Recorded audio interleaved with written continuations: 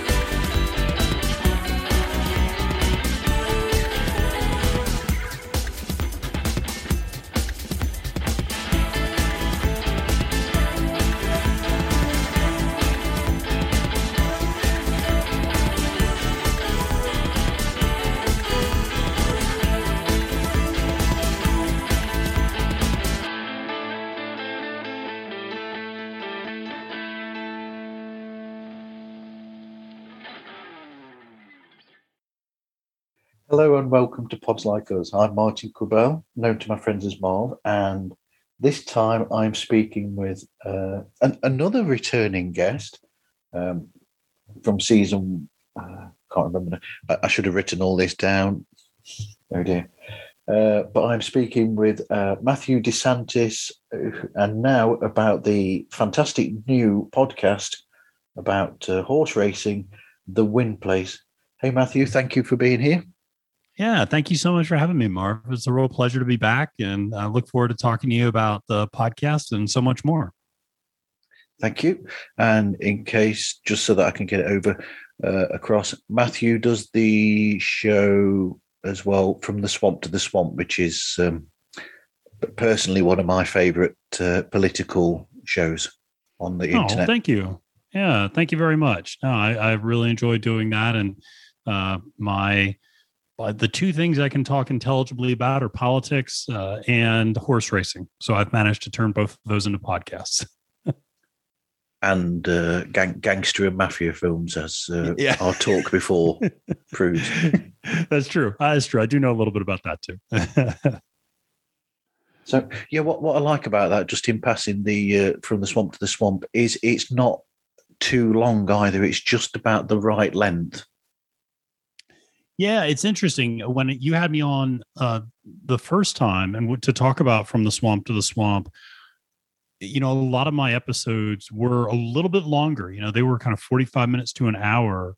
And over the summer, I really recalibrated the show and changed it up a little bit. And now the episodes are closer to 25 to 30 minutes. And I just focus on kind of one or maybe two topics in any given week. So it's a little bit more trimmed down, a little bit more streamlined, a little bit quicker to listen to. If you're in the car, doing errands, things like that, by the time you're done doing that, the podcast is probably over. And so it's been a lot of fun to kind of restructure the show a little bit over the summer. And I've gotten a lot of good feedback, so I appreciate your kind words. And it's been a lot more fun for me to do this a little bit more free-flowing, shorter version of the podcast. And that was you featured in season 2, episode 23, by the way. Oh, very good. So anyway, The Win Place. So what's the history with your knowledge of horse racing? Yeah, so it really goes back to my childhood. That when I was a kid growing up, both my parents really enjoyed horse racing. I grew up in southeastern Pennsylvania in the United States, and there's a number of horse tracks around that area.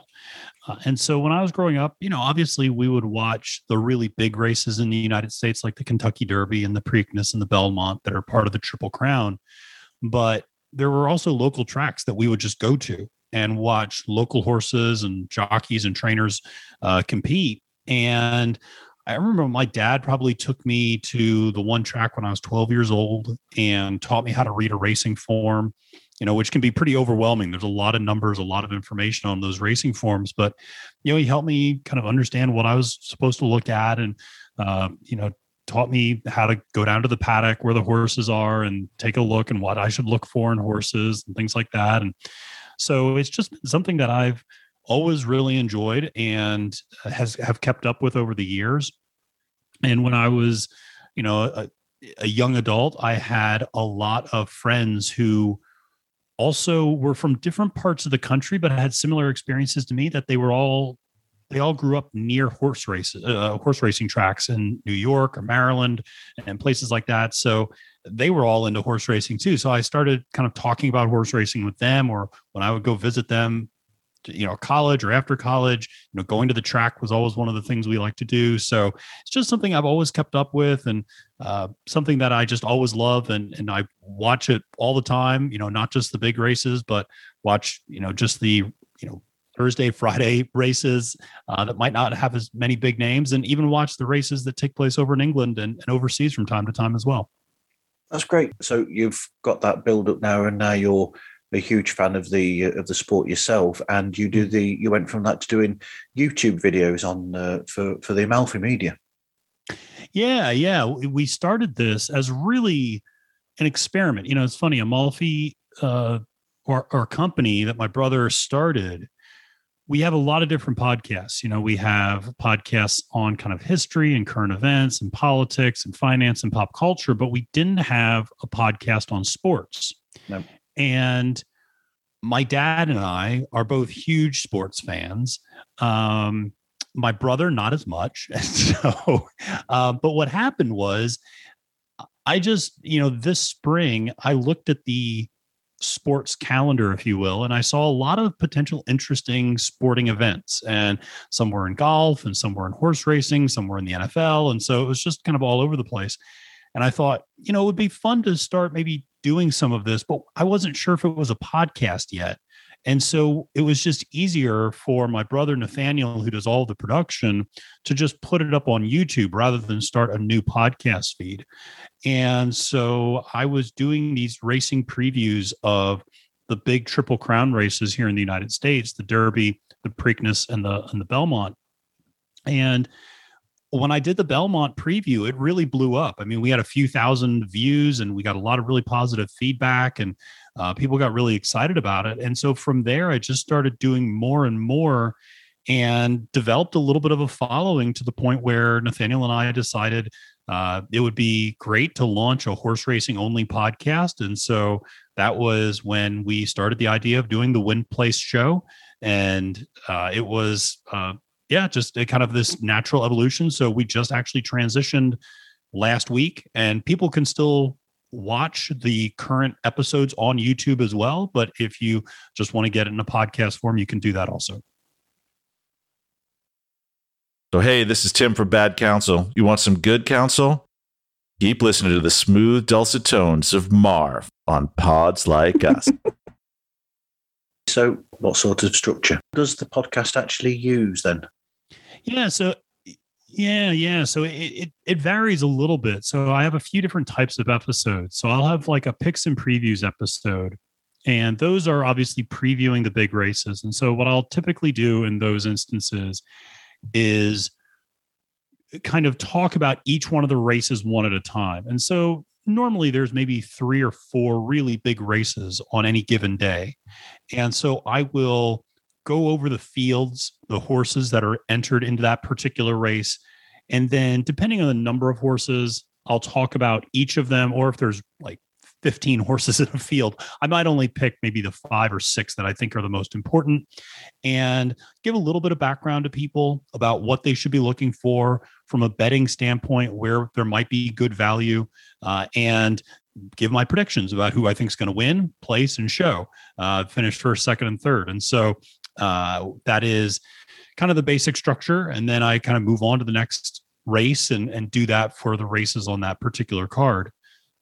We also do recap episodes now, where on Monday mornings, I kind of recap what happened the previous weekend.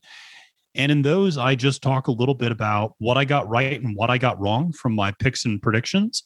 And then I do kind of 3 big takeaways from the weekend, 3 lessons learned, if you will, that we can take in terms of maybe how a horse performed and how they're maybe setting up to run in bigger races in the future, or other trends that we should be aware of or things like that. So, and then occasionally I'll also interview people on the podcast as well who are in the horse racing industry. And those are always a lot of fun to talk to people who have such a vast amount of knowledge about horses and horse racing and handicapping and all of that stuff. So how do you go about actually finding out about those guests and how to get hold of them? Yeah, it's a good question because at first I had no idea.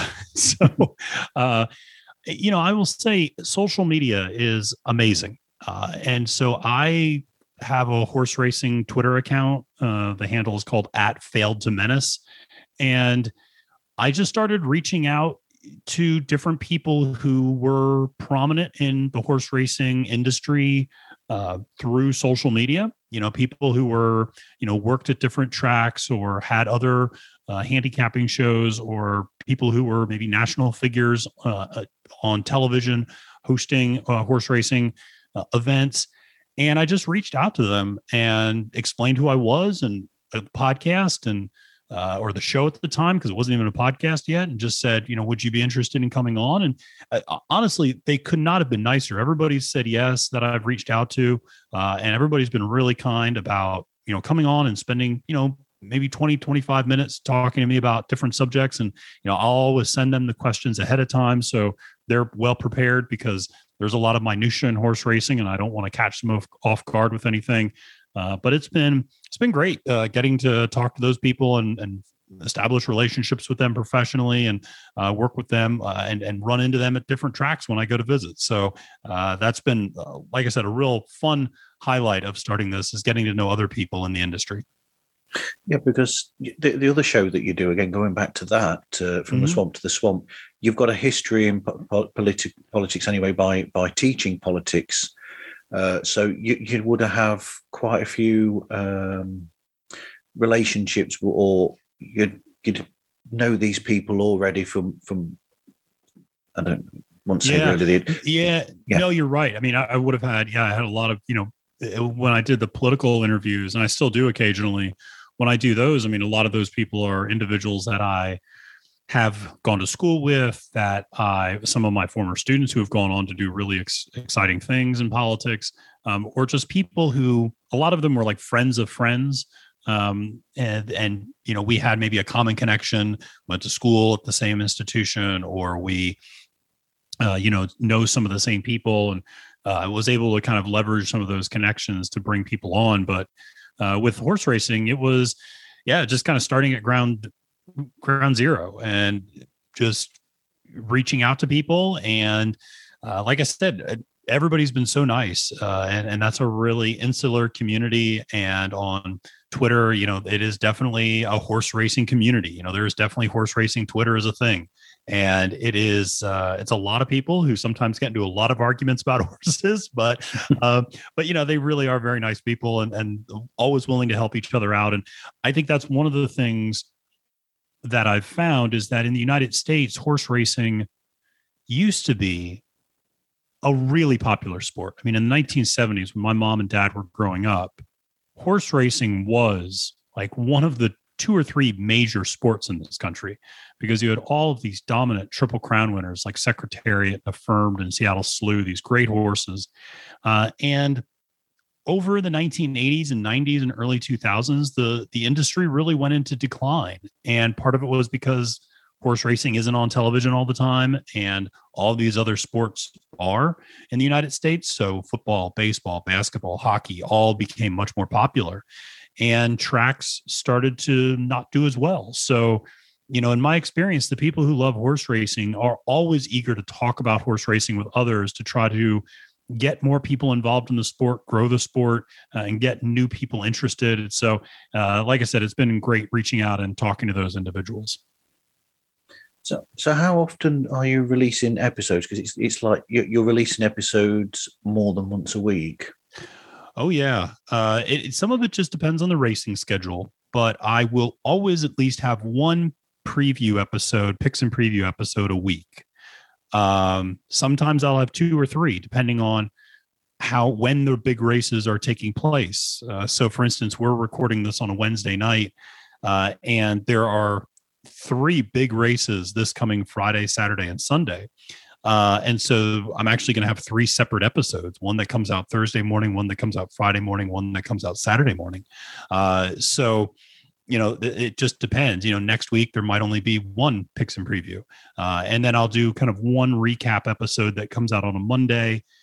And occasionally, not weekly, but occasionally I'll have interviews. So that might be every other week, or every third week, or something like that. So there are, quite a few episodes. Definitely something that will populate your podcast feed every couple of days with something new. So when you predict these, just as a tangent, do you actually put any of these on as bets yourself? I do. Yes. Not all the time. I like to be at a track in order to actually bet on a race, because as much research as you can do ahead of time. And one of my guests that I actually had on, Acacia Courtney, who's kind of a national figure in horse racing, who covers it for a major network over here in the United States, Fox Sports, and covers a lot of racing in New York. She said that she changes her mind regularly when she sees a horse in person on the day of the race. And I think that's an important thing to keep in mind, that you can look at a racing form and judge past performances and do all of this research. But a lot of times when you go to the track and you just see the horse and you see how the horse is responding, and if its ears are pricked up, if it's trotting a certain way, or does it have its head down? Does it look lethargic? I mean, so many things have an influence on that. And so a lot of times I don't like to bet unless I'm there at the track. And then I can kind of get a sense of, okay, this is what my research has told me who I think is going to win. And this is what my eyes are telling me who's going to win. And in some cases, those two are the same thing. But sometimes horses surprise you, and you see a horse at the track and you go, wow, I didn't think that horse really was going to offer much, but man, looks really great. Looks super sharp and on point. Maybe I should put a few dollars on this horse instead. So, but when I do make picks and predictions and then I go to the race that weekend, I do put my money where my mouth is, so to speak. Yeah, and going back to that, I mean, horses, that just like any animal, sometimes like ourselves, you'll have off days, and occasionally you'll actually be better and feel more physically alert than you are normally as well. Absolutely, yeah. Absolutely. No, and I think that's one of the things people sometimes get frustrated with, is they look at a racing form and they just think everything's in the numbers, and that gets you a lot of the way there, but you really do have to judge how a horse looks. And, you can just tell sometimes when they get out right before the race, you can sometimes see the jockey really pushing the horse to kind of work out a little bit before, and get warmed up. And, that can just be a huge red flag occasionally.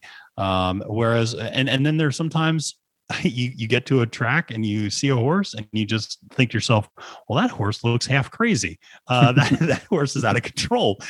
And you always want to kind of balance. You want a horse that's keyed up, that looks ready to run, but there's a very thin line between ready to run and out of control. And you don't want out of control. You want somebody who's ready to run. So, like I said, you're right. I mean, there are good days, there are bad days, and you just have to take that into consideration. Hey, this is Brian with Concerts That Made Us podcast, and you're listening to Pods Like Us, a great show about other great shows. So, getting ready for recording an episode, do you research past stats on each of the riders and the horses that you're speaking about in the races? Absolutely. So I will get a racing form a couple of days before I record for that particular race. And that'll have the information for all of the horses that are in that field. And I will spend, a significant amount of time looking over those forms and, looking at, how much success maybe a certain jockey or trainer has had with a particular horse or at a particular track, how the horse has performed at different distances on different surfaces. Here in the United States, we have a lot of dirt racing, but we also have turf racing. So sometimes horses are better on one surface than the other. And so looking back to see which surfaces the horse is best at or which distance they're best at. And then what I'll also do a lot of times, particularly for some of the bigger races, is I'll go back and watch old races of theirs, or their last 2 or 3 performances on YouTube, and just get a sense of what was that trip like? Was the jockey really pushing the horse, toward the end? Did the horse win easily? Did the horse just have a bad break at the very beginning and kind of get pushed to the back, or, what happened in that race? And so sometimes I like to do that as well, just so I have a little bit more context about what happened in some of the previous races, because you can't necessarily always see that on the racing form. So, so I spend some time doing that sort of research before I start talking and making predictions. And I'm guessing you do the same for when you get guests on, you will research as much as you can on those people as well.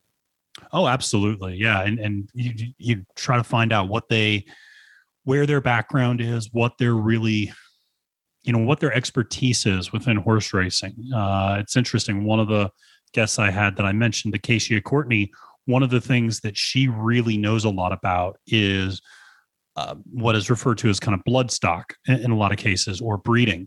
And so she's very familiar with different horses and how their offspring perform. And that's a very, very expensive business to get into the purchasing of yearlings, horses that are just a year old. And, she knows a lot about that. So when she came on the podcast, I made sure to have, a few questions about that, so she could kind of show off her expertise in that area. Another one of my guests knew a lot about turf racing in the United States. So I wanted to make sure she had the opportunity to talk about that, to show off her knowledge. So always try to make sure that I put my guests in the best position to share something new and exciting with the audience. Yeah, because when you, the other day I was listening to, you spoke with, Jessica. Yeah, Jessica Paquette. Yeah, that's the one. And that it was fascinating when you were talking about the Kids to the Cup. Oh, yeah. Yeah, that was her experience of, and that's a great program to get young kids interested in getting them to go to the Breeders' Cup, which is kind of the creme de la creme, the very best of the best, the champions of the champions race against each other at the end of the year. This year it's in November at Del Mar, which is a racetrack out in California. And she got wrapped up in that as a kid, and that was really her main introduction into horse racing. And it's always great to get them to have those personal stories about how they got involved, and everybody's got a different story about how they got involved in horse racing. And I think that's always a lot of fun to learn about the genesis of their interests. Okay. I'm guessing recording and editing is much the same as you do with From the Swamp to the Swamp, where you will, if you're interviewing someone, you'll interview them much like we are now over Zoom or something similar. And then when you're on your own, I forgot now, do you do the same as Blaine, and you do it on a, because I know Blaine does it with his iPad, I think, doesn't he? No, I haven't gotten as spiffy as doing it on my iPad. I still do it on my iMac. I do it on my laptop, but we use a service called Riverside, and yes. I'll record everything on that. And when it was a YouTube show, the visual was really important. And so I would always make a point, because, in America, and it's true over in England too, because I've been to racing over in England, and is that, people dress up when they go to the racetrack, especially for the big race. And so I would always make a point to dress up a little bit. So I would put on a sports jacket and a button-down shirt and wear a little cap, and get dressed up a little bit for the YouTube. And so that was a lot of fun, just to kind of do that and to get into it a little bit. But obviously the visual was so important. So just making sure lighting is correct, and that, the camera is framing me correctly and things like that. And then I would also develop graphics that I would have Nathaniel, my brother and the producer, put into the video. So I would have graphics for showing all of the horses' names and all of the jockeys in the race. And then when I was talking about it, I would kind of give an audio cue, and I would say something like, now let's take a look at the horses in the field. And that was kind of the audio cue for Nathaniel to put that graphic up in the video. And so when you were watching on YouTube, you could watch and you could read the horses' names and jockeys as I was going through them and talking a little bit about them. So that made it a little bit different than what we did with the normal podcast, but it's been a lot of fun to do. And I find myself still dressing up, even though I'm on a podcast, and I don't need to worry about the video anymore. So what's your collection of hats and fascinators like? So I have a bunch of hats, but I like to just kind of wear one, which is this little kind of like a newsboy cap from like the 1920s. It's just kind of a little easy little cap to put on, and that way also people have started to. This is actually a funny story. I'll tell it very quickly. But when I was doing the YouTube show. Which is still going, I should mention. But when I was doing it just on YouTube, I did a preview for a race in Virginia, and I went down to the track that a couple days later for the actual race. And I remember some person that I have never met before in my life came up to me and said, "Are you Matthew?" And I kind of looked at them. I said, "Yes." And I said, "Do I know you?" And they go, "No, but my wife and I were just watching your preview episode and I recognized your hat." And so I just wear the same hat. So that way people can always recognize me no matter what track I'm at. And I'm easily spotted in the crowd. But it was that was a lot of fun, actually, just to run into someone who'd been watching some of my stuff and then just randomly meet them at the track one day. Wow. It's not something that you really expect, is it? No, not really. I mean, and that's maybe the beauty of podcasting is there's a level of anonymity that's associated with it. But when you put your image out there, I mean, people, especially in horse racing where it's a small community. And so, yeah, it was really funny, and it did catch me off guard a little bit, but yeah, the guy was nice enough, and so it was a really fun interaction. But yeah, I always wear my one little cap, and that's my signature go-to. I wonder if that happens to Magda, who does the Amalfi show, No Fear Cooking. If anybody comes across her and says, "Oh, you're the one who does the cooking show on YouTube." I wonder. I don't know if she's had that happen.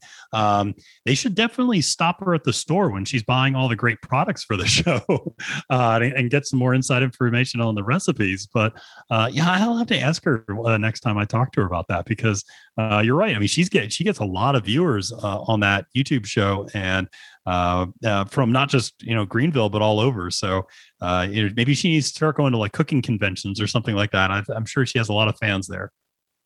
Well, going off on another tangent, I think that's a subject that's very popular with people around the world, with British Bake Off and all these cookery shows. Oh, yeah. I mean, they've even got their own network, haven't they, with Food Network. And, so it's hit a specific niche. Absolutely. Yeah, very much. And Magda has such a varied background. I mean, she's Romanian, but then she married my dad, who has a strong Italian heritage.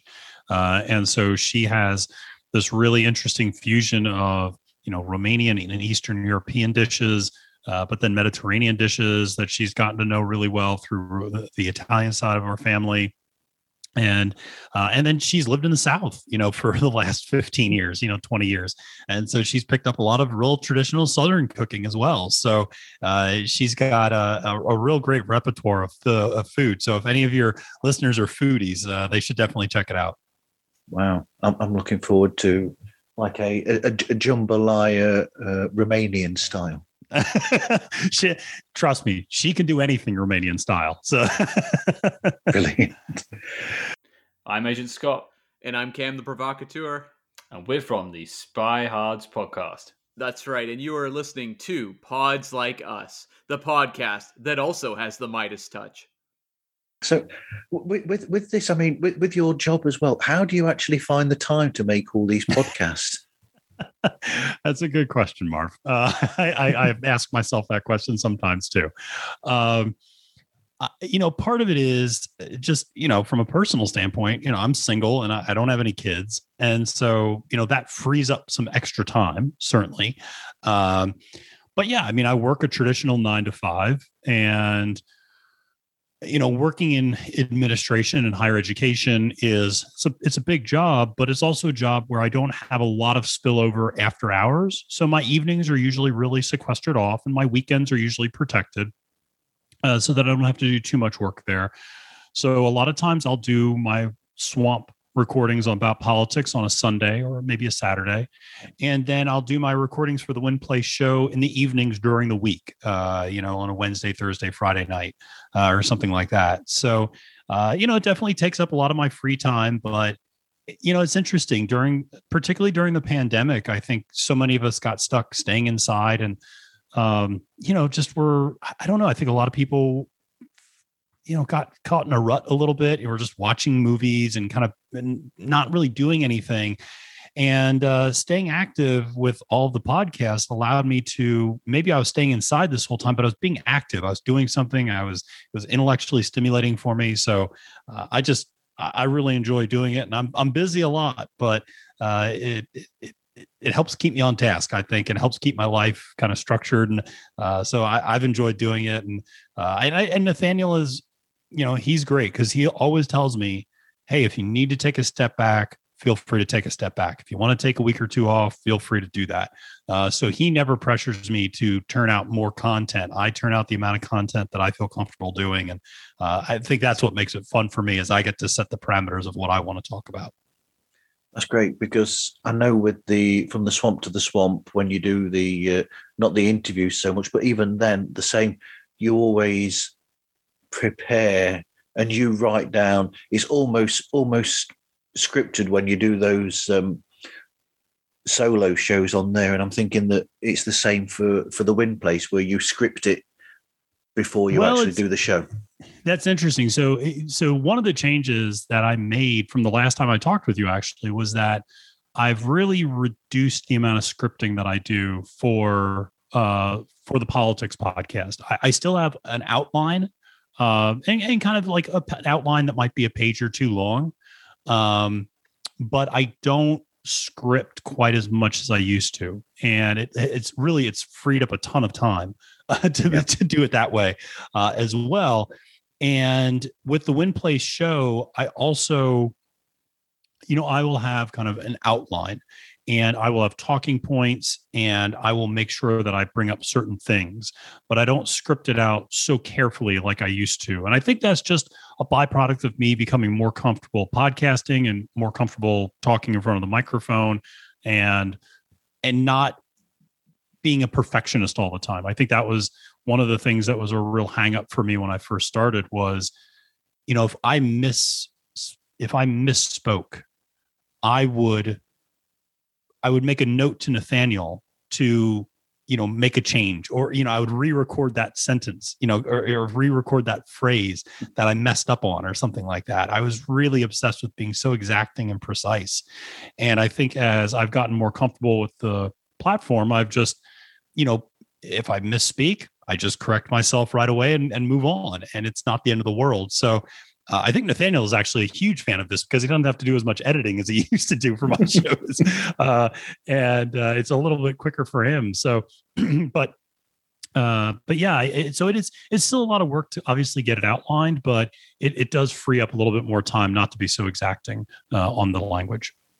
Yes, because I remember the last time you were saying to me that you were, there's instances where you would hear the show when it's put out, and then suddenly you would send messages in the middle of the night, basically, to Nathaniel saying, "Oh, you need to change this because that's not quite right," and this, that, and the other. So there's less of that now. Then there is less of that. I mean, I will still, if I get something factually wrong, if I say something and I don't even realize it, and then I end up saying, particularly when it comes to politics, when it comes to horse racing, I think people are pretty forgiving if I, mispronounce a horse's name, or if I, if the horse is going off at 6-1 odds and I say that it's going off at 8-1 or something like that, it's not that big of a deal. But if I am talking about politics and I say something that's factually incorrect, I will still occasionally write to Nathaniel, depending on the severity of it, and go, "Hey, when you have a chance, I messed up here, and maybe we can, put something else in. But that has not happened. Knock on wood, that has not happened in like the last 4 or 5 months. So I think just feeling a little bit more free has also led to me not, messing up quite as much. Quite frankly, I feel just more comfortable and I'm more free flowing, and it's led to, I think, better podcasts. Hey, this is Greg at Bad Counsel. You want some good counsel? Keep listening to Pods Like Us with Marv, and down with monarchy. So I think I might be hitting a bit of a hot potato here. So what's your opinion on steeplechase races, things like over here we have the Grand National over here, which is quite famous or infamous in some ways. What's your opinion on some of these obstacles that they place in the way of the horses, such as the famous or infamous the chair on the Grand National, which is an enormous which catches a lot of horses out? Yeah, I think it's a really good question, and it is a controversial topic over here in the United States. Steeplechase racing is not nearly as popular here as it is over in the UK. There are still some tracks that do steeplechase racing. Actually, one not far from where I live, down in Southern Virginia, has steeplechase racing. I think it's something that most American audiences just don't really have much of an interest in. And I think, at least here in the United States, there's not much of a culture of it. Also, our steeplechase races look a little bit different than yours in terms of the height and the width of the obstacles. And so it can lead to horses injuring themselves and breaking down and having to be euthanized. Obviously, nobody ever wants to see that. So that's always difficult. But, honestly, the horses also break down and have to be euthanized on flat track racing too. So it's not as if it's all that much different. But it's certainly, some of those equestrian events do look a little bit more scary. It's something that I enjoy. The equestrian element of it, I enjoy watching it. Eventing and the different equestrian activities, steeplechase racing. I enjoy watching it, but I absolutely understand why some people would cringe or maybe not have the stomach for it, because obviously seeing a horse go down is, it's amazing. For as elegant as a horse looks running, they look so bewildered and scared and kind of discombobulated when they fall. Like I said, I certainly understand why some people wouldn't like it, but it's something that I do enjoy watching, and it's not a huge sport here in the United States in terms of specifically steeplechase racing, but something that when I watch over in the UK, I often see. So in the US, then it's more about flat racing. Yeah, very much so. And that's, those are the big races. And, as I said, also one of the, I think, big distinctions between European racing and American racing is in the United States, most of our races are on dirt, whereas over in England, virtually all of the races are on turf. Yes. And are on the grass. And so, in the United States, dirt racing is probably more popular amongst the casual fan, because that's what the big Triple Crown races are, the Kentucky Derby and the Preakness and the Belmont. Those are all dirt races. And so for a lot of casual fans, that's all they know. That said, if you go to any track on any given day, probably 3 or 4 of the 10 or 12 races are going to be on the turf. So turf racing is still something we do a lot in the United States. They just don't have a lot of high profile turf races necessarily outside of very elite events like the Breeders' Cup in November. So like I said, just not quite as popular, and it's a different type of racing. And it shouldn't be surprising that this year in particular, we've seen a lot of European horses come over to the United States and run on turf and against American horses, and they have just absolutely crushed the competition. The European horses have done so well this year, and a lot of the very famous trainers, Aidan O'Brien and Charles Appleby, have really put up some wonderful horses over here in the U.S. And so it's been exciting to watch the best in the world come and run in the United States. Well, that's an interesting one. So do you think it makes a difference then, the trainers and the actual breeders, as to the horses' techniques and how they perform? I do. I think, there are certain horses that are just great. And, you and I might be able to train them and not screw it up. They're just so elite that you just go, okay, like your job is just to get out of the way. But I think there are certain trainers who, particularly when you start talking about like turf pedigree, just have a reputation of knowing how to evaluate a horse, knowing what type of races to put that horse in, the distance that they're going to be most comfortable with, the fields that they're going to be most comfortable with. And so in the United States, probably the preeminent turf trainer is a gentleman by the name of Chad Brown. And as I mentioned, Aidan O'Brien, Charles Appleby are really big names over in the UK, and obviously run a lot over here as well in the big races. So I do think it's not a mistake that you see a lot of the same trainers have the best turf horses. And that's because I think they understand how to train those horses effectively, how they set them up, and how they get them to perform on those given days. So absolutely, trainers make a huge impact. And, there are certain trainers that you just learn to look for and that you learn to trust in certain races and at certain tracks. Here in the United States, there are certain trainers who are, predominantly on the East Coast versus the West Coast of the country. And then there are even regional trainers. There are certain trainers who have a regional reputation in Virginia and the mid-Atlantic states versus Midwestern trainers versus California trainers versus New York. So it's really interesting to see how that does have an impact on how the horses end up performing. And of course, the same goes for whoever the jockey is as well. They will control the horse differently, and therefore the horse will respond differently to each individual jockey. Absolutely. Yeah. There are some horses that, it's interesting. There are, you'll occasionally look at a racing form, and every time, it's not uncommon for a horse to have multiple jockeys over time because, they're just scheduling conflicts, and, a jockey can't always be on the horse every race.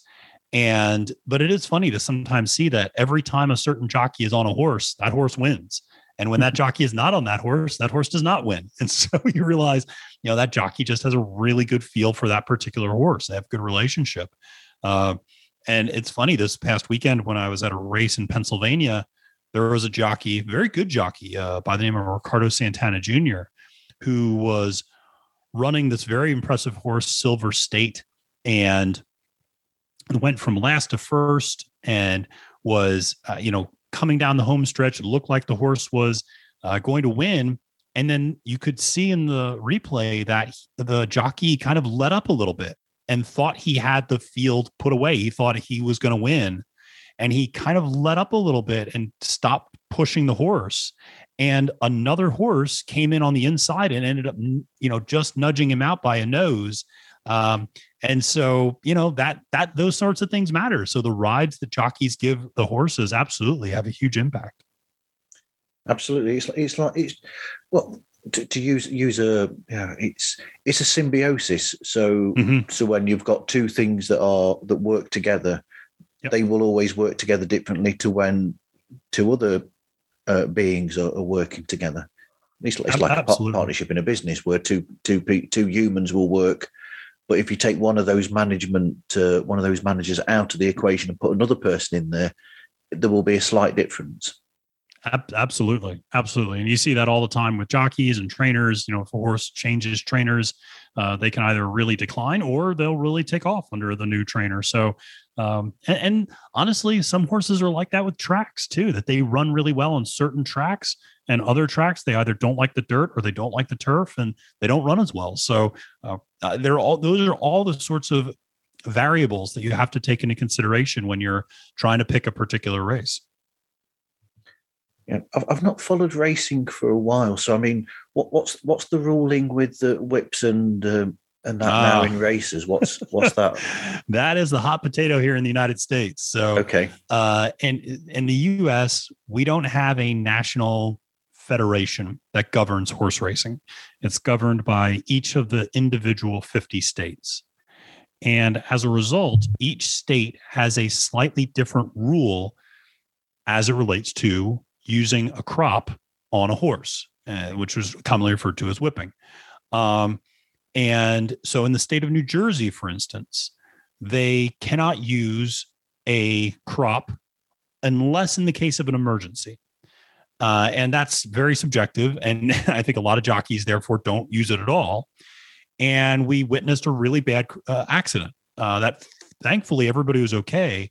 But at one of the big races earlier this summer, one of the horses kind of got to the lead and started to drift, which happens regularly with horses. When they kind of get clear, they'll start to drift, either into or out of the lane that they were in and drift into and out of the way of other horses. And this horse kind of drifted into the path of another horse, and they clipped heels, and the horse behind went and fell down. The jockey got thrown off, everything. And thankfully the horse and the jockey were all okay.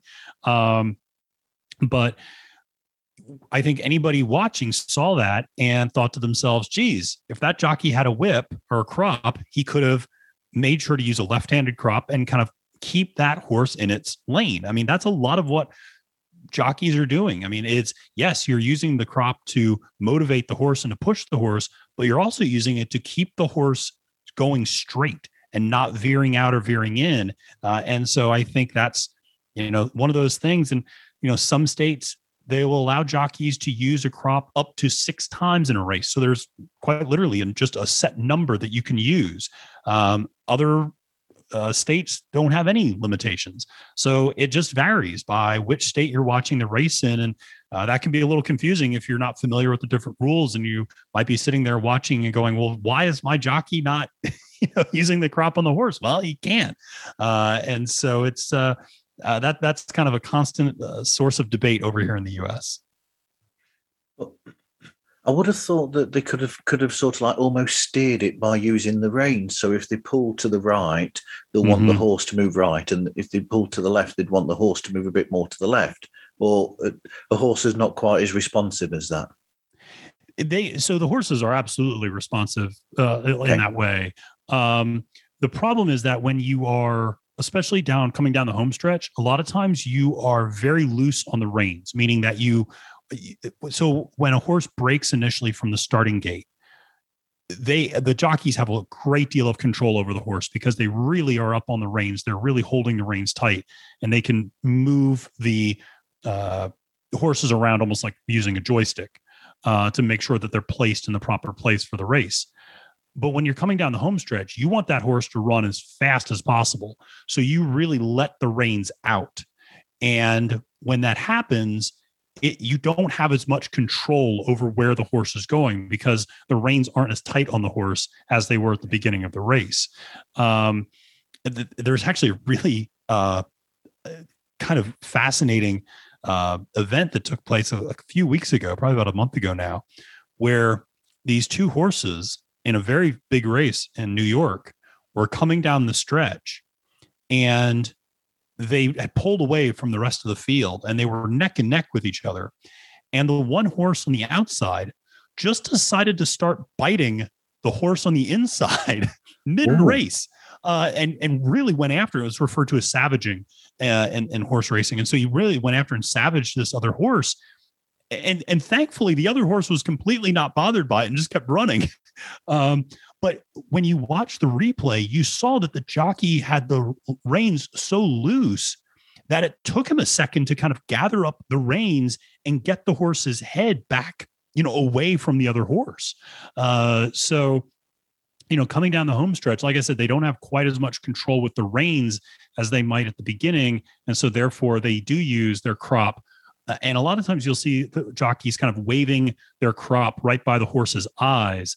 And that's just to keep the horse focused on continuing to go forward in a straight line, nothing else. And they're never hitting the horse when they do that. It's just a way of kind of brushing the horse on the side and just kind of reminding the horse to keep going straight because they don't have quite as much control. Wow. That's quite a good explanation right there. Yeah, no, it was that was quite the, I mean, if any of your listeners, you just Google, the horse's name was Frenzy Fire. And he savaged a horse called Yaupon, Yaupon. And it's worth watching in slow motion because that Frenzy Fire really went after the other horse. I've never seen anything like it. And the crazy part is he probably cost himself the race because he was gaining on the other horse, and then he just decided to start biting him and then kind of lost ground a little bit and then made it back up, but not quite enough. So it was a very bizarre finish to a race. And both are very good horses. But Yaupin actually just recently retired because of an injury. So it was kind of a crazy moment to see. G'day. This is Matty C from the Astros Fantasy Football Podcast way down in Australia. And we love getting to listen to Marv meet new podcasters from all over the world here on the Pods Like Us podcast. So going into the betting again, just for a short while. Yeah. Have you personally been in a situation then where you've seen long odds, shall we say, where there's ridiculously, so you might have something like 20 to 1 as opposed to 1, evens or something, so you'd get better odds. So even further, I mean, I've seen some odds like 400 to 1 I've seen back in. So it's funny, just this last weekend I was at a race and the winner of this one race was 109 to 1. Wow. So $2 bet paid off $218. And you see it all the time. I mean, you really do. I mean, you see just about every single day at the track, you will see at least one race where there is at least 15 to 1 long shot that wins. And a lot of times, to your point, it's usually a 20 or 25 or 30 or 35 or 40 to 1 shot that ends up winning. So winners in the morning line favorite only usually win about 35 to 40% of the time. Now, a lot of times it's the second or third horse that might only be going off at maybe 3 to 1 or 5 to 1 or something like that that ends up winning. But it's, like I said, it is not uncommon to see horses with really big odds win a race. And there was a race a few weeks ago that I did a preview for at a track called Kentucky Downs. Okay. It's a turf track. And there were in this one race, I just happened to pick the correct 4 horses in the correct order in the 5th race. And if you had placed a $2 bet on the horses to finish in that order, you would have won $17,000. For some reason, I decided not to bet that race. Well, like I said, I like to be at the track, so I usually don't bet if I'm not actually at the race. But that was one of those where I kind of went and saw that, and I was like, oh wow, the horses I picked and finished in the exact same order. I mean, that's really, really uncommon for anybody to do that. And then I looked at the payoff and I was like, oh man, I wish I'd put $2 on that. But you live to fight another day. Absolutely. Have you been in a situation where you've been to a race and you've actually seen a long shot like that, and you've seen the form that they're in before they actually go to the race, and thought, I will put a bet on that, and then it's actually come through and won, and you've made a good amount of money out of it? Yeah, just not too long ago, I was at a racetrack in West Virginia, and there was a horse that I really liked the way the horse was warming up in the paddock, and I liked that the jockey was getting him really warmed up on the track before the race. And I also had been aware that a lot of the horses that got to the lead early ended up winning a lot of times at this particular track. And so I like that when a jockey really aggressively warms up a horse, it usually means they're going to try to go to the lead early. And so all of those kind of factors kind of clicked, and I said, hey, that would be a good horse to put a couple bucks on. So I think I put a $10 bet to win, and the horse went off at like 20 to 1. And so I won like $200, which was nice. And so, those are good days. and a lot of times when I go to the track, I'll usually win. I don't bet huge sums of money. So if I win maybe, 40 or 50 bucks, but if I lose, I only lose maybe 40 or 50 bucks. So it's not the end of the world. I can't believe I'm doing this. I'm going on to another tangent now, because we're both lovers of film. Are there any actual films about horse racing that you are a fan of? Oh, there actually are. So obviously there's, films like the film Secretariat, films about horses, films like Seabiscuit and things like that. However, I will tell you right now, one of my favorite movies as a kid was the movie Let It Ride, which is a 1989 movie with Richard Dreyfuss. And it's about a guy who is a habitual horse racing gambler who always has bad luck. And it follows him one day at his favorite track where he ends up winning every single race. Wow. And betting the correct horse in every single race. And all of these other things are happening in his life with his wife and his family. And so there's a lot of other drama that's taking place around the track, but it's all happening within the backdrop of him continuing to win. And he keeps taking his winnings from the previous race and betting it all on the next race. And he just keeps getting more and more and more money. And so I remember watching that when I was like a kid. My parents were clearly like grooming me to get involved in horse racing and gambling a little bit. But I love that movie. That's a really fun one to watch. And like I said, then, the Seabiscuits and the Secretariats and those types of movies are obviously a lot of really great kind of historical documents to remind people about the connections and the horses of years that have gone by. Absolutely. You had me at Richard Dreyfuss because I think he's a fantastic actor. Oh, yeah. Yeah, he is. He's a really great actor. What's up, everybody? This is Chris from the podcast Real Film Reviewed, and you're listening to Marv on Pods Like Us. So have you actually thought about, mind you, considering how much time you've got, you might not be able to do this. Are there any of the other sports videos where you and Nathaniel have thought, maybe we could make a show out of that, or maybe not? Yeah, I think golf is definitely one because Nathaniel's co-host on Binge Bros, Joey is a really big golf fan. And so that's a sport that I think, he could do something potentially if he ended up, he's got a pretty strenuous job, but if he ever had the free time, golf is definitely a sport that he could end up doing something for. I think, some of the guys who work on the podcast Mundane Madness, those guys know a lot about college football here in the United States, or American football as it's referred to, not to confuse it with soccer. But yeah, I mean, I think for me, horse racing is kind of a good niche for me. I obviously know a lot about professional American football, and I know a lot about basketball in the United States. So, I mean, those are kind of the two other sports that I could probably go in on and do something. But I think for right now, we're just really excited about horse racing. And the other thing about horse racing is that it's a year-long sport. People are running someplace in the United States all year round. That when it gets cold in the north, the horses go down to Florida and South Texas and California, where the weather is nice and warm. And then, in the summer when it's too hot down south, they run up in, New York and Illinois and Virginia and places like that. So it's a year-round sport. So it's going to keep me busy all the time. Absolutely.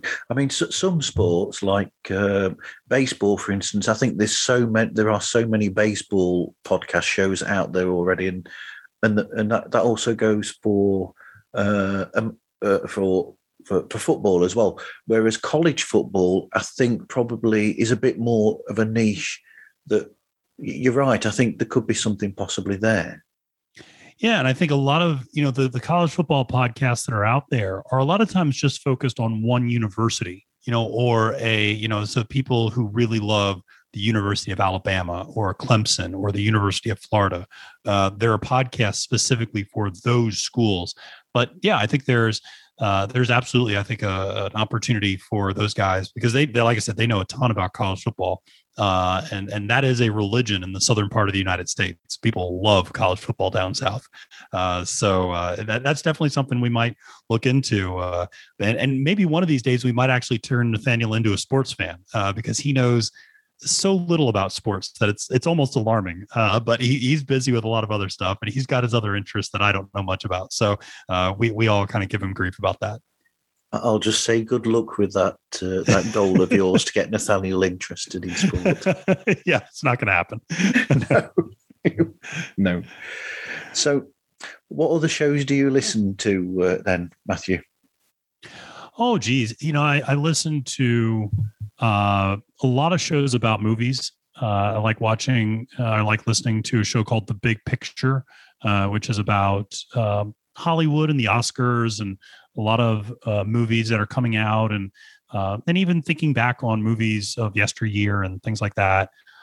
There's another podcast called The Rewatchables that I enjoy a great deal, that kind of talks about movies that are maybe 20 or 30 years old, but are endlessly rewatchable. The type of movies that when they come on TV, you just kind of stop what you're doing and you have to watch, that scene, or you have to watch until the end, sort of a thing. So that's an enjoyable one because it's a little nostalgic and it kind of takes you back and reminds you, oh gosh, that's why I love this movie so much, sort of a thing. And then I've started to listen to a couple of other podcasts, associated with horse racing. There's a group of guys called On the Wrong Lead, and they do a horse racing podcast and show, and they're a lot of fun to listen to. And it's kind of a group of 3 or 4 guys who kind of do what I do, kind of pick some of the races, and they're really nice guys. I had a chance to kind of interact with them a little bit, and they're always really entertaining and very insightful. So like listening to that. And then I also, honestly, I'm a good company man. I listen to all of the Amalfi Media podcasts as well. So I listen to the Blaine DeSantis show, and I listen to Natty and Joey on Binge Bros, and listen to Sarah on No Fear Finance, and listen to Chase and Cooper on Mundane Madness. So I keeping up with all of them keeps me busy in my free time. Oh dear me, Mundane Madness with Chase and Cooper makes me laugh so much.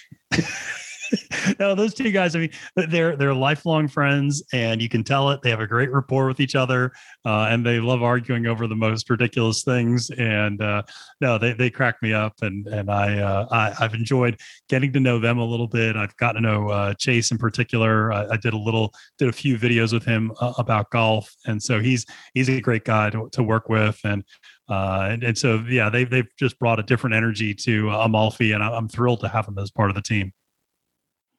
You've given me a suggestion idea here for a golf show with you, Chase, and Joey then around a table discussing golf. I'd love to do that. We need to get Joey away from his job a little bit more, but yes, I'd love to do that. So I think that would be great. Absolutely. So this is interesting now as a returning guest. What advice would you give to people in podcasts? Yeah, it's a good question. I think that, what you brought up a second ago is really important. And I think it's something we've discovered a little bit at Amalfi, is find your niche. Find something you enjoy. Don't try to go broad because that's where you think the most people are. To your example, don't sit there, just if you're a sports fan, if you're a generic sports fan, don't sit there and just start saying, well, I'm going to do a football podcast. Well, there's hundreds of thousands of football podcasts. If you're going to do one like that, find an interesting slant on it. Find an interesting niche that is comfortable for you. And, I was fortunate that I just kind of stumbled into the whole horse racing thing. And I realized this is something that, yes, there are some horse racing podcasts, but there aren't that many. And, this is interesting and this is fun. And I think that's the other thing is the other advice is do something that you enjoy. I've talked a little bit about how much time I spend, researching and doing all of that. I would absolutely hate doing a podcast where I have to spend so much time researching and working on it if I didn't absolutely love the subject matter that I was working on. So, find that niche subject that is interesting to you. And there are 7 billion people in this world. It's going to be interesting to somebody else. And don't worry about, this sport has, or this topic has, all these hundreds of millions of listeners. Okay, that's great. You don't need hundreds of millions of listeners to start out. You just need, a few dozen, and that can grow to a few hundred, and that can grow to a few thousand, and so on and so forth. So, that's what we've seen at Amalfi. And I think that's the advice that I would give people starting out is find that niche and find something you love and talk about it, because that enthusiasm is going to come through on the podcast. And that's something my mom always comments when she listens to my horse racing shows. She always says, she goes, Matthew, I'm not quite sure what you're talking about all the time, but you're really excited about it. And that makes me excited about it. And so, And so I think that, and I pick that up on other people's podcasts as well, that the energy you bring is so important. And so pick a topic that energizes you and makes you excited. Hey there, this is Bobby with the Rock Guys podcast, and you are listening to Marv Smooth on the Pods Like Us podcast. Check him out. Absolutely. I mean, when you started this the Win Place show, I was actually surprised in a way, because I thought, oh, if Matthew's going to do any sport, it'll be wrestling. Yeah. You're right about that. I mean, no, yeah, because I do have the background of professional wrestling, and my dad certainly does too. And I think that would be, I don't know if we could ever turn it into a full-time podcast, but I would love to do something like that with my dad, because he has such a background, obviously running a professional wrestling franchise for close to a decade, and myself being a ring announcer for 5 or 6 years, and being pretty involved in the business. And I just think it would be so much fun to kind of get him and I to talk about that and to do something in that space. So that's something we're still working on. I got to sometimes I got to twist his arm a little bit, because he can be a little curmudgeonly about whether or not he wants to talk about it. Depends on the day. So I'll have to kind of keep on him about that. That's another one I need to say good luck with that one. Yeah, no, exactly. Yeah, changing my dad's mind is next to impossible. So, but if anything, I have to go through Magda, because if I can convince my stepmother, then she's much better at convincing my dad to start doing things. So I need to talk to her about it. That's where it needs to start. That's where to go when people are married or in a relationship. Always go to always go to the partner. Exactly. So where can people find you and get in touch with you then, Matthew? Yeah, so you can find the Win Place show or From the Swamp to the Swamp on any of your podcast platforms, whether it's Apple or Google or Spotify, what have you. You can find it there. Just do a simple search. You can also find us on Twitter, where I'm very active, at least on both horse racing and politics. So my political From the Swamp to the Swamp podcast feed Twitter is at From the Swamp Pod, and then my horse racing Twitter is the handle at Failed to Menace, which is a horse racing note that is in the horse racing forums that I'll sometimes say that a horse failed to menace. And I always thought that was the funniest phrase to use, because I just imagined a very angry and upset horse trying to menace people and not being successful at it. So at Failed to Menace, you can reach us there. And then obviously go to the website at amalfimedia.com. And that's where you can get all of our stuff, our blogs, our podcasts, our videos, everything. And then the Win Place show, as I mentioned, is still YouTube as well. So if you go on YouTube and just search for the Win Place show, you can find the YouTube feed there and subscribe to that if you like. Okay. And I hate to do this, but I've just remembered a joke I was going to come out with earlier when you were talking about being on Twitter with the horse racing. And I thought you could always have a subgroup called Trotter. That's a good one. I like that. That's a really good one. I might have to get that hashtag started, actually. So that's a lot of fun. I love it. Oh, dear. Can't believe that I didn't mention the fantastic theme tune. Yeah, no, it was funny because I kind of wanted to, I didn't know how to do it. On the podcast, we all have kind of intro music.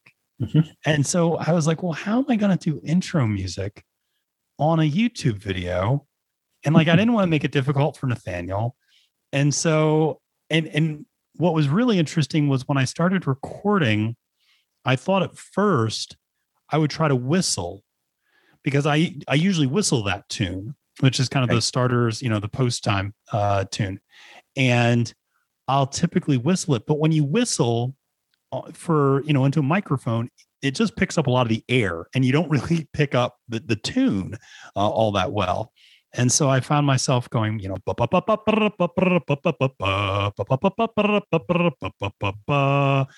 it was just easier to do that and kind of do it in that way. And so it was, and it just kind of stuck. And everybody needs a little gimmick or something that's a little different or unique about their show. And I just thought, well, that's what I'll do. So that's just kind of what I've kept doing every episode. I'm now imagining your dad, Blaine, being on the show and both of you harmonizing that at the beginning. Oh yeah, no, Dad, we would love to do that. That's fantastic. Now I have to have Dad on just to do that. So if nothing else, so yeah, I'll take like the treble baritone. He'll take the bass, and it'll be that'll be good. So no, we can do that. And then have somebody with bits of coconut doing the trotting in the background as well. yeah, exactly. A bit like Shakespeare with was it Much Ado About Nothing when they do that? That's exactly right. That's exactly Absolutely right. Yeah. So was that Michael Keaton in Much Ado About Nothing? Oh, I can't remember who else it was as well. That were the police who were, because it was like it's the old. I think it does actually come from Shakespeare himself, where they have people with these walking along. It's pretending that they're on a horse, isn't it? Right. In the plays. Right. So yeah, I forget who's in that though. Yeah, but yeah, no, it's so like I said, it was out of necessity. We had to come up with an alternative to a theme song. So it was me just doing that. We had fun with it. I think it works very well though. It's different. Yeah, it's different and it's short. It's just a couple seconds, so it's not like something you get tired of or you kind of go, okay, this is fast forward, sort of a thing. It's over pretty quickly, and it's something that is just synonymous with horse racing. It's not like I'm doing some random tune. It's something that anybody who goes to the races hears the post time, bugle call, and that's something that's just kind of ingrained in most people's memories, even if they don't go to the track very often. They know that tune, they know that sound. So so I think it works, and it's something that, like I said, just helps me kind of get started and then gets going on the episodes. Anyway, thank you, Matthew, for speaking with me today. Yeah, thank you so much for having me, Marv. It's always a pleasure talking to you, and look forward to continuing to follow all the great things you're doing. And just thank you again for having me and the rest of us from Amalfi Media on your podcast. Thank you very much. If anybody wants to get hold of myself, there is now an official email for Pods Like Us at gmail.com. And there's also the website, themarvzone.org, where you can find all show details and links to shows and show suggestions for yourselves as well to listen to and to watch. So for now, thank you very much for listening. I hope you listen again to another episode of Pods Like Us.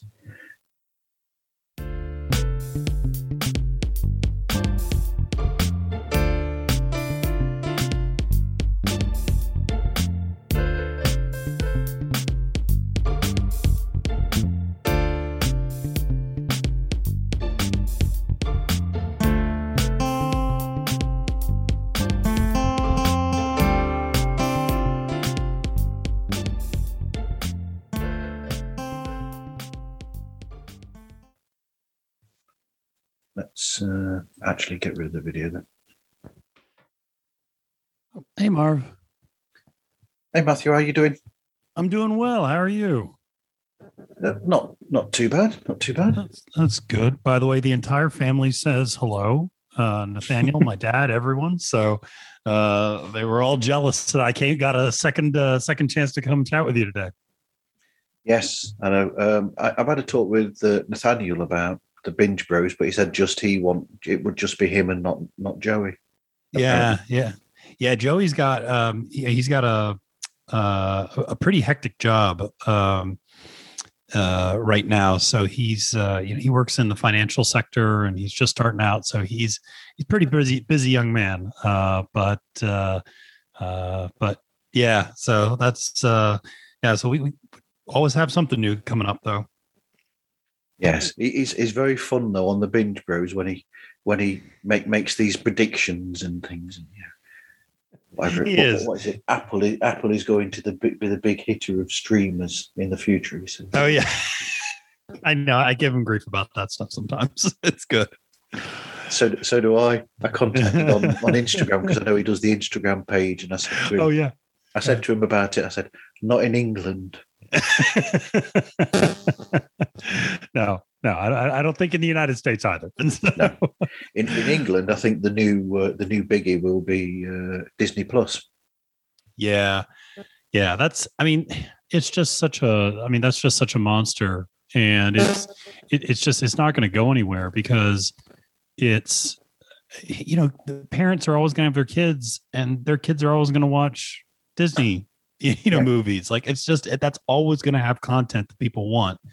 And yeah, Disney just has unlimited, maybe not unlimited, but virtually unlimited pockets to just keep putting money into this. So, I agree with you. That's the dominant force.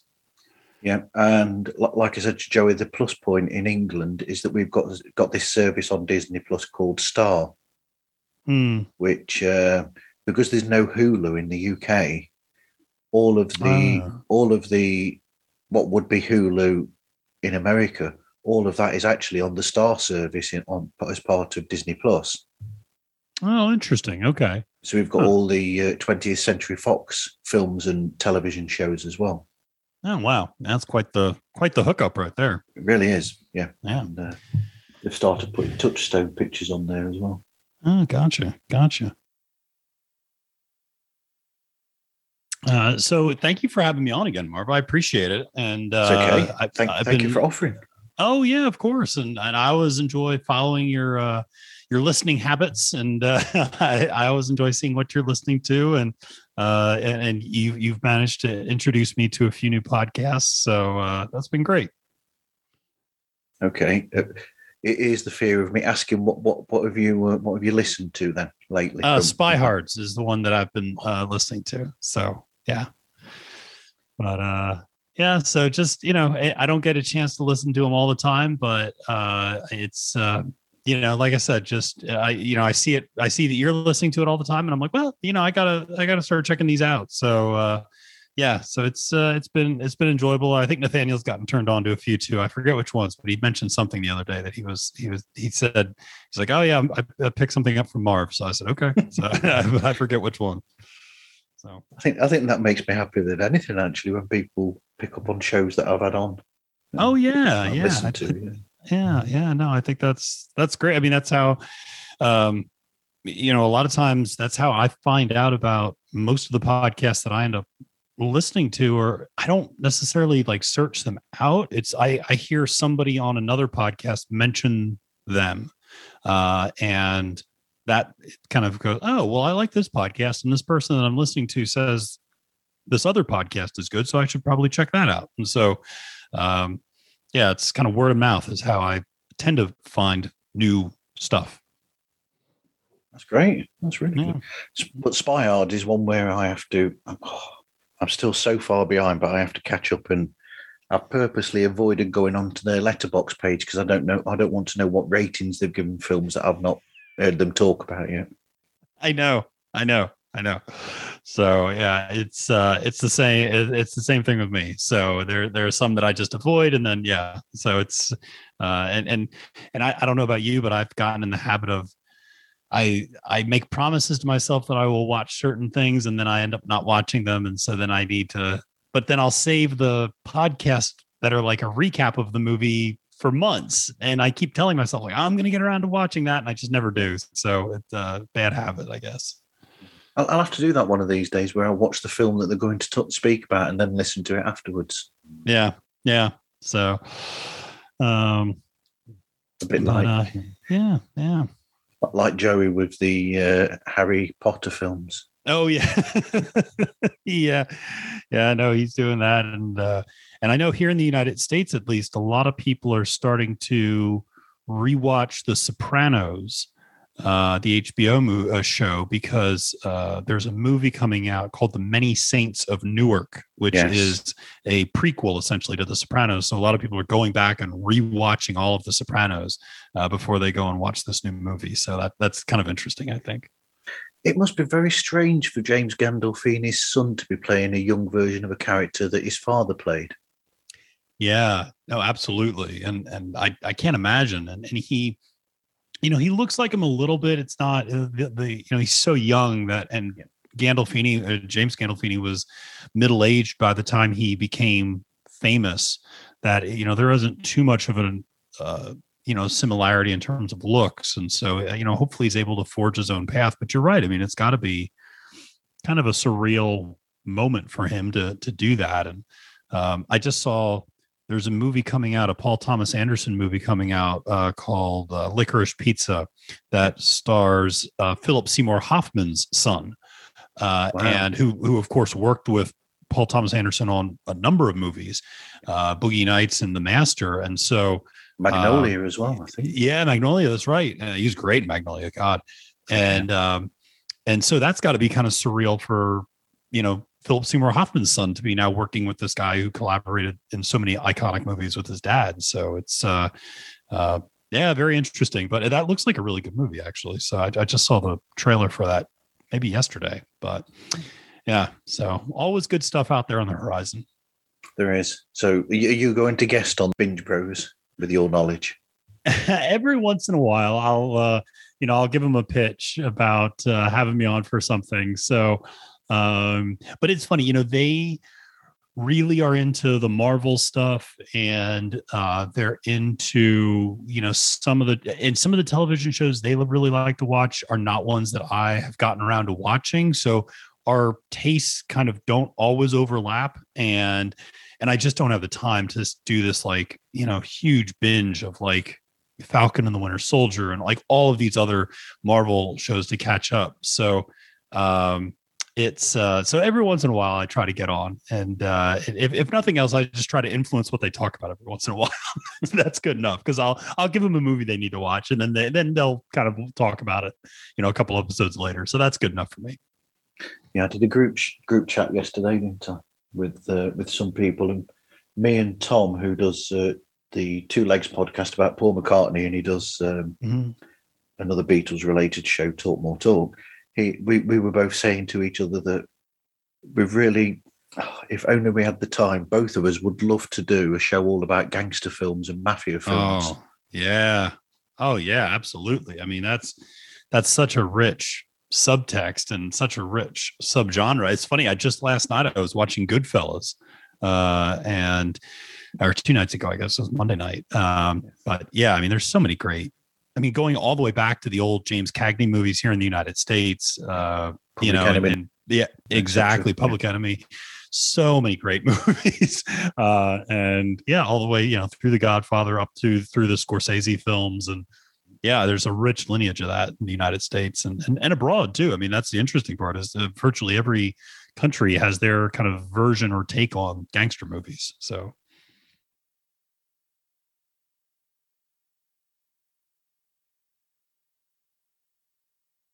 we know too much about too much.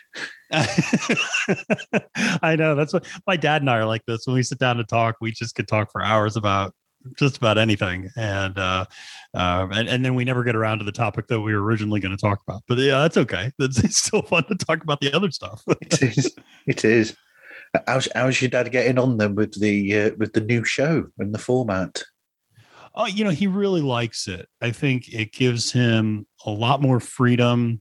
He can be a little bit more himself. I mean, I think the version of my dad that you see on the Blaine DeSantis show is much more the person that I grew up with, and much more the person that makes me laugh and has strong opinions, certainly, but also finds really unique stories. And I think that's what he really enjoys doing, is kind of finding stories from around the globe and finding stories that are even passed over here in the United States and kind of highlighting them and talking about why they're significant. And so he's having a blast with it, and it's just so much fun. And I can tell that he feels a lot more free to do the show. And so it's led to him being able to do more of them than he, I think, would otherwise, because he doesn't feel quite as bogged down by the research and all of the minutia that he was going through on Snapshots. Absolutely. Yeah. It allows him just to be free and just do, if he wants to, trail off if he feels like. Exactly. Yeah. I can't see Sarah doing a Sarah DeSantis show though.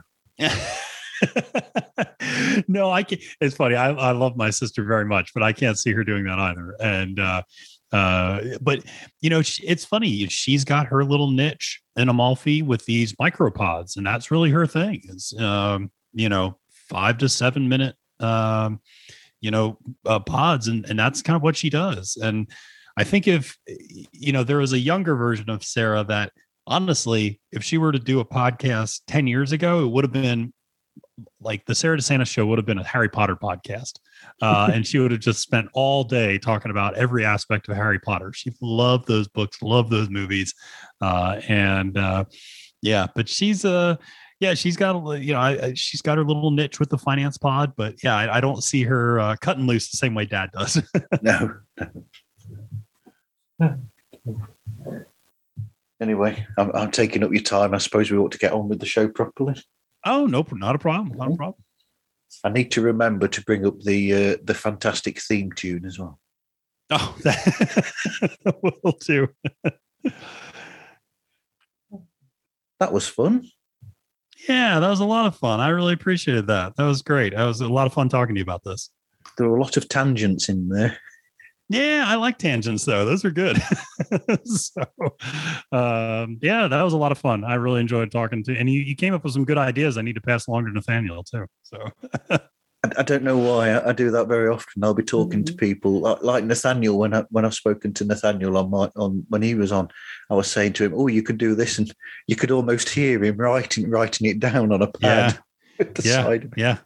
No, that's one thing. That kid is a sponge. I mean, he just soaks it all up. And I told him the other day, because I suggested something and he was like, "Oh, we can try that." And I told him, I said, "Nathaniel, you can tell me it's a bad idea if you think it's a bad idea. We don't have to do it all the time." You're not going to hurt my feelings if you say, "I don't know if that'll work," because I just come up with stuff sometimes off the top of my head. And sometimes it's a good idea and sometimes it's not. But it's so funny. I'm like, you can tell me tell me it's bad. It's okay. So we're family. You're not going to insult me. I get the impression, though, that Nathaniel is very open to these ideas and he will just try them to see where it goes. Yeah, totally. That's exactly the way he is. He just he tries things and he's not afraid to reverse course. If it's something that doesn't work, then okay, then we'll kind of go in another direction with it. But yeah, he's not. And I think that's the beauty of starting the way we did too, is starting small. Is if we make a mistake, if we mess up, it's not the end of the world. And it's easy enough to go back and correct it and learn from our mistakes and learn from what didn't work and find something that does. So now he's got a great adaptable attitude about all that. And it really is the necessary attitude if you want to be an entrepreneur and you want to be innovative. So I'm thankful that he entertains all of my ideas, whether they're good or bad. Okay. Anyway, thank you for your time, Matthew. I'll let you get on now. Okay. Yeah, no, thanks so much, Marv. I really appreciate it. I appreciate your time and have a wonderful evening and I'll talk to you later. Thank you very much. I'm looking forward to your third show so I can have you back on again. That sounds good. I might have to do some finagling with my job to have a third one, but we'll see what we can do. Okay. Take care, Matthew. Thank you very much. All right. Thanks, Marv. You too. Thank you. Bye. Yep. Bye-bye.